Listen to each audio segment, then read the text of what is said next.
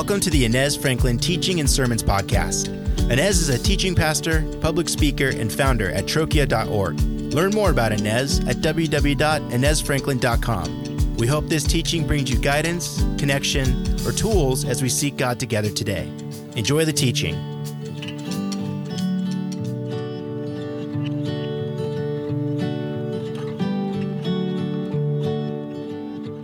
Good morning. Thank you, Abergy. That's good. I love it. This is a fun family place, so we're so glad that you're here. Now, today is Memorial Day, and I want to take a moment to acknowledge what we celebrate on this day. Right? We think of all the people who have sacrificed of their time, their family, their very lives to protect our country, our freedoms, and those who have done it over the years, those who are doing it even today. So let's just take a moment before we start on our message and just have a moment of silence and remembrance and honoring those who have served our country.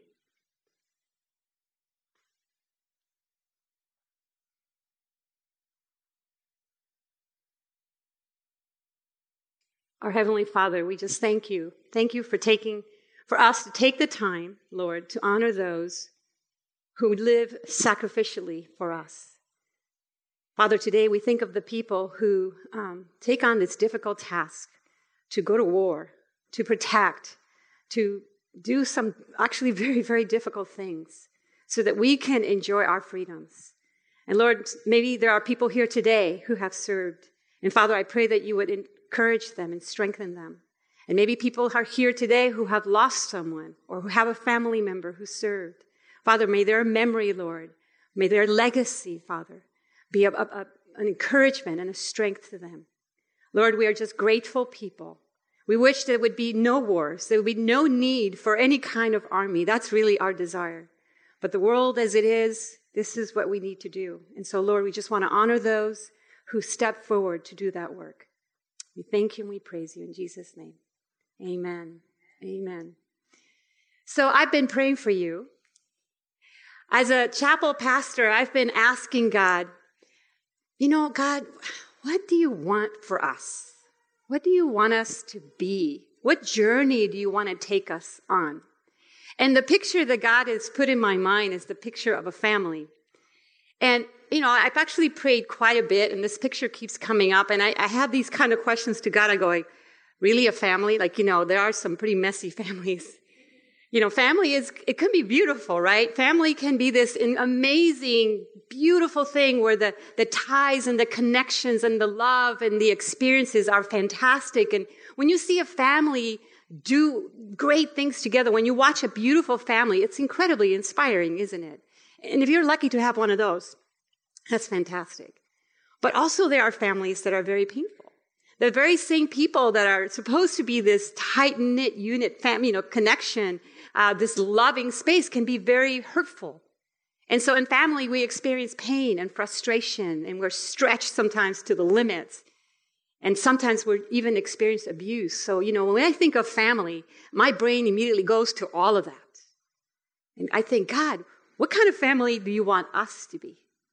And I try to think about that, and I think, God, in order for us to be a family, because we're people from all different backgrounds, different nationalities, different styles, we have different tastes, what we like, what we don't like, what we think church to be. We have different ideas. And I think, God, in order for this to be a family, a good family, it's going to take you. It's going to take you getting in the middle of this, because we're all very different. And you know what he said to me? He goes, I've done it before. I've done it in your life, Inez.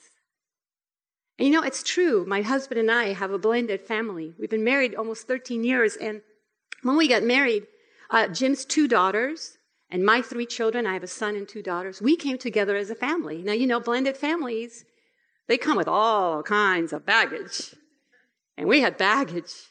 And it took us several years to even try to be in the same room and be okay with each other, And then we had to be intentional over the next years, and a lot of prayer, and a lot of God's hand on it for this family to come together and become some sort of a family. And then our children, 4 of our children are married Two of them, Jim's two oldest daughters, married men that had other children. So our grandchildren are blended. So we have 6 grandchildren, 3 from other marriages and 3 from our kids. And so you can imagine we call ourselves the smoothie family because, now it's like so many different parts here. It's hard to even imagine. But God has done something amazing in our family. And I can't tell you that our family is perfect. It's not. There's all kinds of issues still because, again, we came together in a way that it's not the way God intended, right? But God in his sovereignty has been able to do something beautiful out of our family.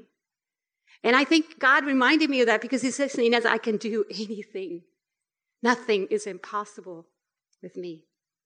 And so as I was thinking and praying about this, as we're continuing on this series of things that Jesus said that we wish he hadn't said, I was thinking, did Jesus talk about family?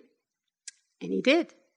In fact, all the Gospels tell about a time when Jesus talked about family. And so today we're going to study from Scripture, what is this family that we're supposed to be? What is the family of God supposed to look like? And how are we to come together as one and be that beautiful family that God wants us to be? So if you have your Bibles, go, if you would, to Mark chapter 3.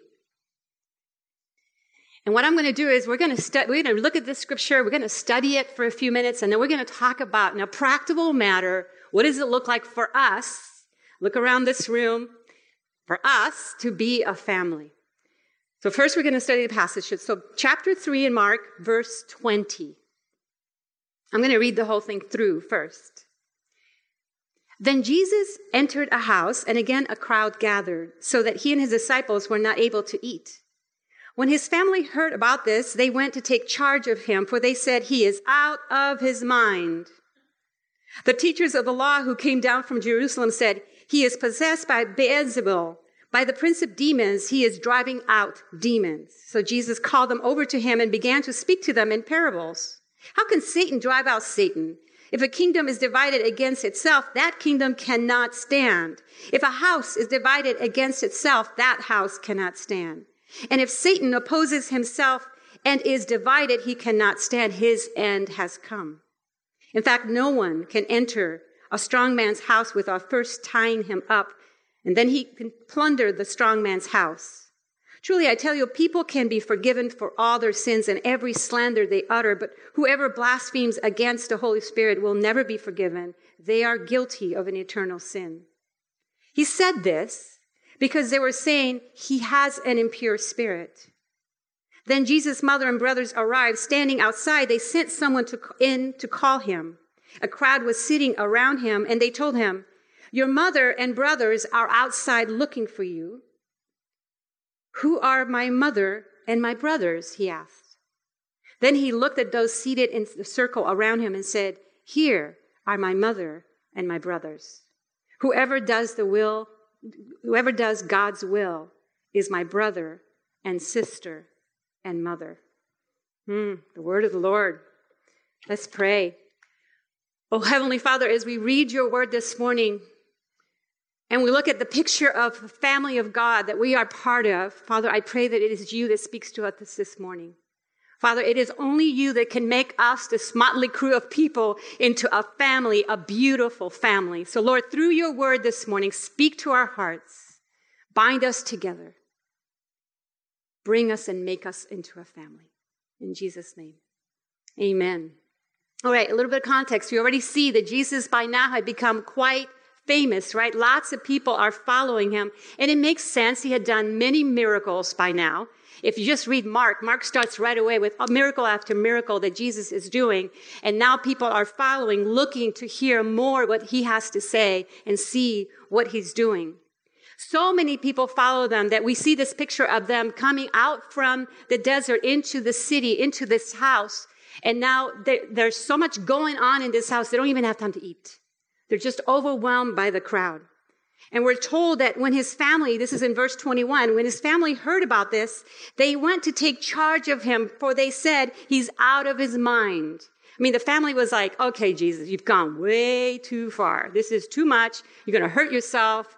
We've got to get you out. And so they come to take charge of him. They think he has lost his mind. He's gone crazy. And already Jesus had a reputation, and it wasn't always good. The teachers of the law also had some thoughts about him. We're told in verse 22. And the teachers of the law who came down from Jerusalem said, he is possessed by Beelzebul, by the prince of demons. He is driving out demons. Now, you know, this word, Beelzebul, is a Greek form of a Hebrew word called Baal-zebub. And that means Lord of the Flies. Now, to us, it makes no sense, but in that time, that was synonymous for Satan. And they were basically saying that Jesus was possessed by the Lord of demons, the greatest of all demons, Satan's. He is accused of being possessed. They're attributing, in fact, to Satan the things that Jesus is doing, which is God's redemptive power on earth. They're attributing that to Satan and not to God, which is why Jesus makes this huge statement, those who blaspheme the Holy Spirit cannot be forgiven. Because listen, they're not just rejecting Jesus, they're rejecting God and what God is doing. And while Jesus is trying to have a discussion with the people in the room, his family arrives. In verse 31, we're told, then Jesus' mother and brothers arrive, and standing outside, they sent someone in to call him. They couldn't even get inside. And a crowd was sitting around him, and they told him, listen, your mother and brothers are outside looking for you. 2 times we're told, 2 times, that Jesus' mother and his brothers are outside. They're not inside. They're not sitting around Jesus. They're not hearing from Jesus. They're not leaning in. They're not following Jesus. They're outside. Mark is making a very clear insider-outsider picture for us. He's making a comparison in the way he tells us the story, because really all throughout the gospel, according to Mark, he makes it clear that those who were on the outside were the ones who did not understand all that Jesus was doing, the ones who questioned him. Specifically, Mark talks about the scribes and the Pharisees, but in this passage, we're told even Jesus' mother and his brothers were outside. Now, I get it. I get why Jesus' brothers might have been on the outside, because listen, what would it take for you to believe that your brother is the Son of God? But Jesus' mother, his very mother, the one who was made pregnant by the power of the Holy Spirit, who heard these incredible promises about her son, who watched her son grow up in wisdom and stature, who saw him do some miracles, specifically making water into wine, why would she be on the outside? You see, she did not always understand what God was calling Jesus to do. His calling was not always clear to those who were even the closest to him. And so she comes, they come, they find themselves on the outside, maybe even rubbing elbows with the scribes and the Pharisees, the same people who were accusing Jesus of all kinds of things. And there they are saying, he has lost his mind. They join him with the same voice, essentially saying, okay, Jesus, you've gone too far. This has to change. We come to take charge of you. Again, the language here is so vivid. Could you imagine? It's like going into the room, if they could, and grabbing Jesus by the ear and saying, come on, we're going out. I mean, that's what a mom would do. Okay, I do that to my kids. That's probably not right. Well, essentially what Mary is doing, she pulls out the family card, right? When my kids were teenagers and they didn't want to hang out the family events, I would pull out the family card and go, listen, this is when I get to say what you get to do, because this is family time. And so Jesus' mother pulls out the family card. And now Jesus has to make a decision. Now the family has pulled the family card, interrupted this incredible discussion. And now what is Jesus going to do? Is he going to get up and go outside and be a good boy? No, he doesn't do that. He responds the way Jesus always does to difficult questions. He says, who are my mother and my brothers? Don't you wish Jesus didn't say that? It sounds disrespectful, doesn't it? It sounds a bit harsh to say that. When Jesus is told that his mother and his brothers are outside, it seems like he doesn't really care. He seems strangely unconcerned that they're outside and worried about him. It almost feels like, did he disown his family because they were on the outside? No, I don't think so. We see in Scripture that when Jesus was on the cross, he cared for his mother. He told James, take care of your mother. We see this in John. Rather, I believe the issue is not that Jesus was disowning the family, but as it is always with Jesus, whenever he answers a tough question with a question, he's about to reveal a powerful truth. And so we're about to see the next thing that Jesus does is a powerful truth for you and for me. Verse 34. Then he looked, Jesus, at those seated in a circle around him and said, oh, would you read this with me? Let's read this together. Here are my mother and my brothers. Whoever does God's will, is my brother and sister and mother. Jesus' life and mission revolved around doing the will of God. We're told in Scripture Jesus did nothing that the Father was not doing himself. And he is essentially saying those who are my family are those who are doing the will of God just as I am. The word there for will is thelema, which means God's desire, God's heart, what God wants us to do. You know, there's commands that we have in Scripture. We talked about this last week. There's another word for will in Scripture, which is God's commands, those who follow the rules. But this is not what Jesus is saying here. It's not those who follow the rules, those who seek after God's heart, to do what God desires us to do. That word, thelema, it's about a deep desire. And the only way for us to be able to do what God desires is we have to know him. We have to be close to him. We have to be on the inside. We have to circle him. That's the only way. So Jesus said, these are the people right here, the ones who are close, the ones who are listening, the ones who are following. They are seeking after God's heart. They are my family. And essentially what Jesus does is he redefines family altogether. And this word, it says whoever, we're told, whoever does God's will. It should encourage us, which means really it makes no difference the color of your skin or your socioeconomic status or your nationality. You can see that Jesus is welcoming the thief, the liar, the drunks, the prisoners, the adulterers, and the murderers. They can become parts of his family because if they choose to do God's will, they're part of his family. So it should encourage every single one of those. All of us, any one of you who is willing to do the will of God, the desires of God, you're automatically included in Jesus' family. Romans tells us that when we accept the grace of Jesus Christ, we become children of God, brothers and sisters of the kingdom. Now, see, Jesus reveals something quite remarkable here, doesn't he? There is now an eternal and spiritual family that supersedes our family of origin. That's better than. And when we receive Jesus in our hearts by faith, we're born again into this spiritual family, a family that lasts forever. And the love that we have for each other the members of the family, it needs to be greater than the love we share with our earthly family, with our family of origin. Last night, I was actually at an event, at a wedding with John Townsend. Anybody know John Townsend? Very wise man. I'm going to quote him this morning. He says, our spiritual family fills in the gaps left open by our earthly family.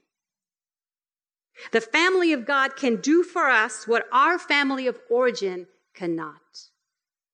So it's not that our family of origin is not important, but now with our spiritual family, we have the complete picture of what family is supposed to be in the Spirit of God. And you see, God has a huge, huge family. No matter where you travel, no matter where you go, you get to visit and know some of those family members. In fact, Jim and I get to travel, the privilege of traveling, not so much now because I'm the pastor here at the chapel, but we've traveled lots of places. And a couple of years ago, we went to India, to the south of India. And the minute we landed at the airport, we were picked up by Sam, who said, we're going to go to a seminary up in the mountains to visit the seminary students. Sam is a Christian. The seminary students are learning about God's word so they can go back to their areas where they live and start churches. So we get on this road, and he told us it was going to be 3 hours. It turned out to be 12 hours. But at hour 8, we're really now, we need a restroom. You know what I'm saying? It's that was a long, long drive. And it was foggy, it was raining, it was dangerous, and there was no place to stop. And so Sam goes, actually up ahead, there's a Christian family that I know. I went to school with their son. Let's see if we can stop by their home and use their restroom. So she calls ahead, and sure enough, thank goodness they're home. Well, of course, it was 11 p.m., so they should be. And so we get to their home. They open their home for us. And what was supposed to be a quick stop, a restroom pit pit stop and go.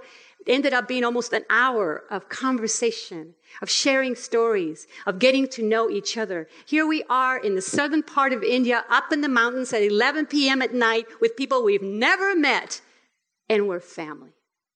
And it doesn't end there. Then we end up at the seminary the next morning. And I have a picture of these young men. Look at this group of guys. These are men who are in the seminary out in the middle of nowhere in India, learning about God's word, learning what it takes to start a church. Every single one of them is going to go off in different directions. They get a Bible and a bike, and they go and they start a church somewhere in India. Most of them are from northern India, where the persecution of Christians is huge. Churches are burned. Villages are burned. And most of these guys will probably pay for their discipleship, for their following of Jesus with their very life. And it's possible. I may never see one of these guys ever again in this lifetime, but hey, they are part of our eternal, never-ending family, and one day we will meet again and share some stories. Wherever we go, this is the family of God. It's huge. It's everywhere, all over the world. And while we are a family here in this space, we're not just a family for our own sake. We're a family to be part of the greater family that God has all over the world. Yes. Ephesians 2 says this.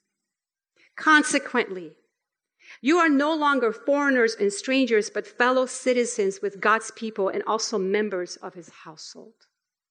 This is God's home. We are part of his household. We are brothers and sisters. And listen, I get it. We may not like some of the new members to the family. Some of them might be the most irritating people you've ever met.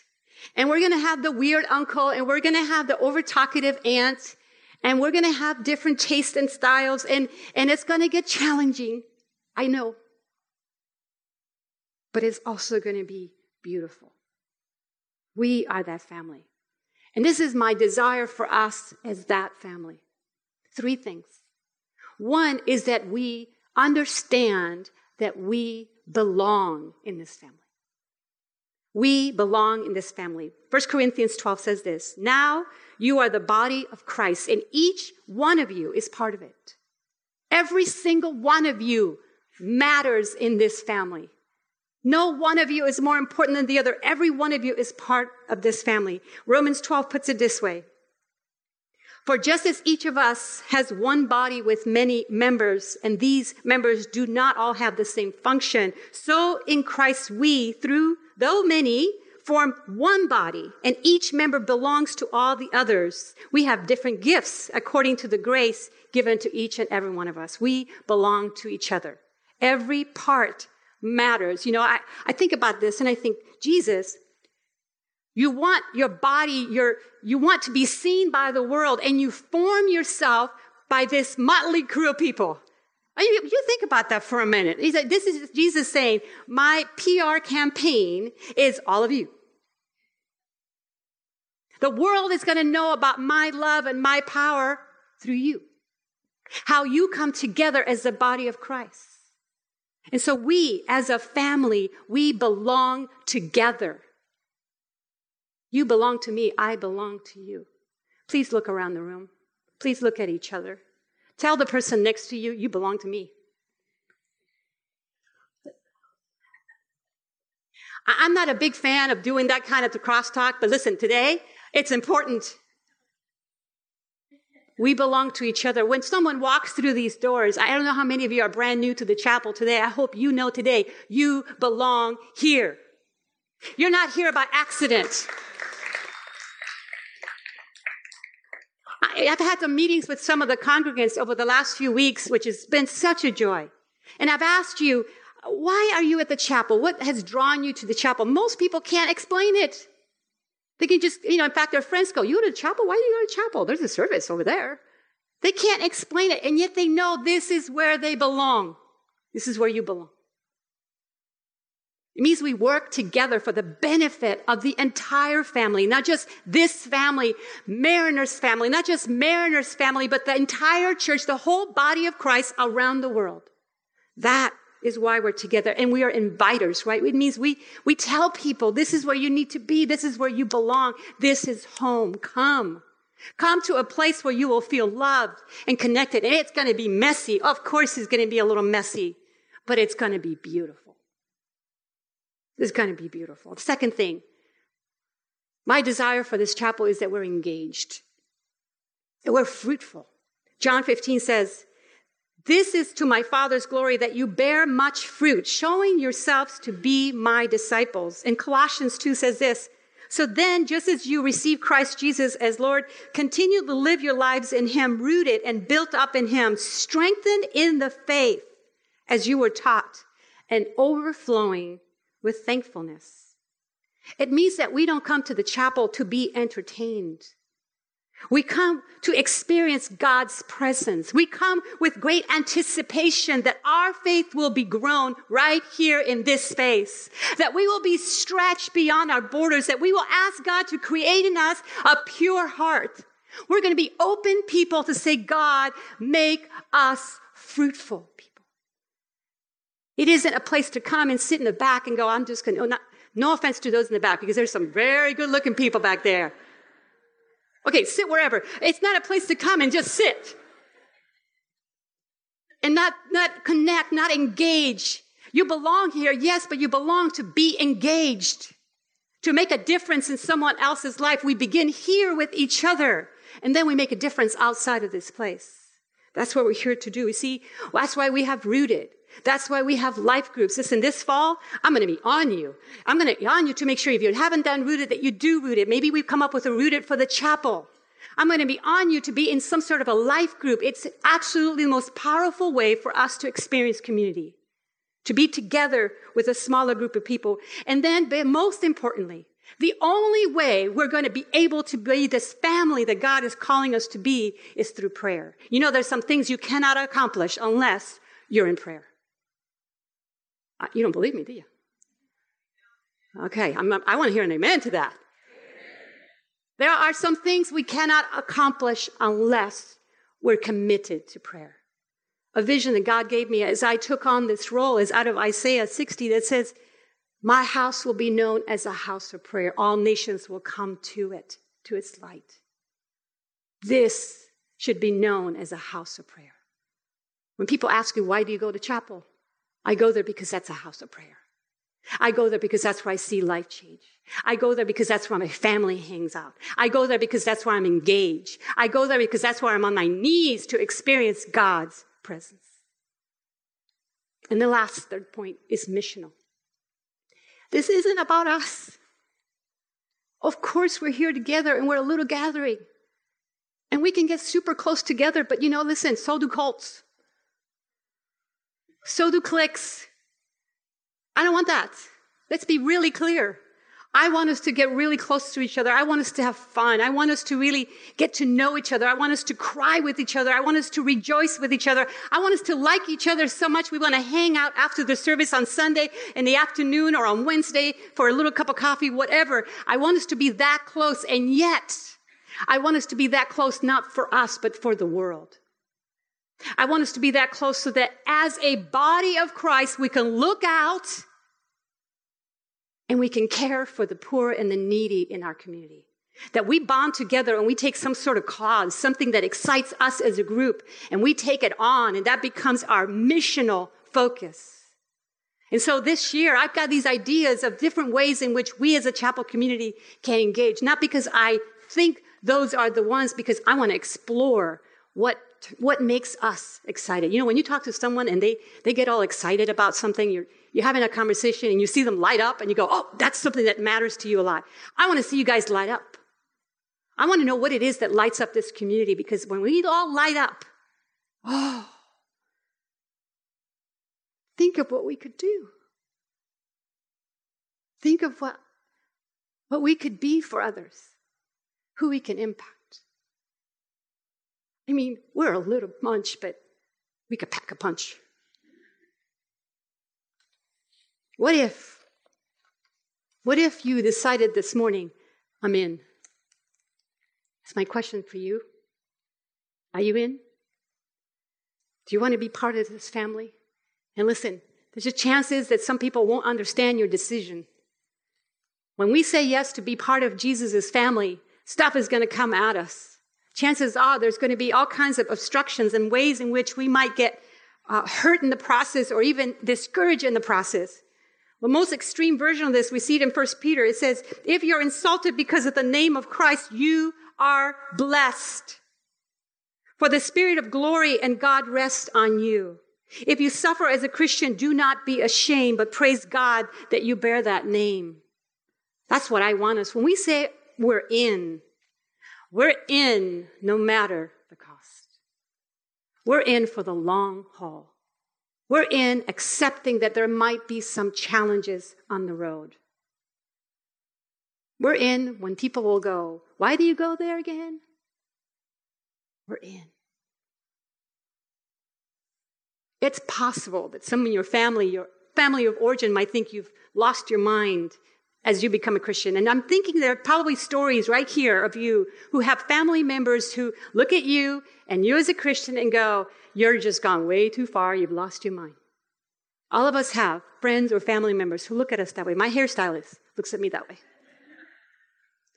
When I sit there and my hair is being colored, yes, I do color my hair, and I'm going through my sermon as I'm doing that, they think I'm absolutely crazy.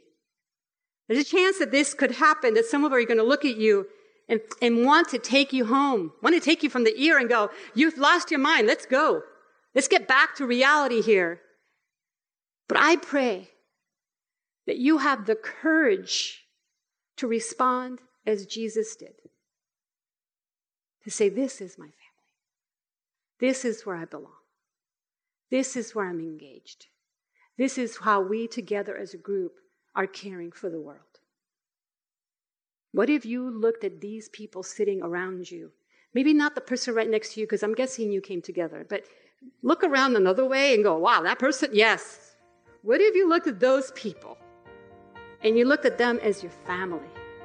And you committed to doing God's will, God's desire together.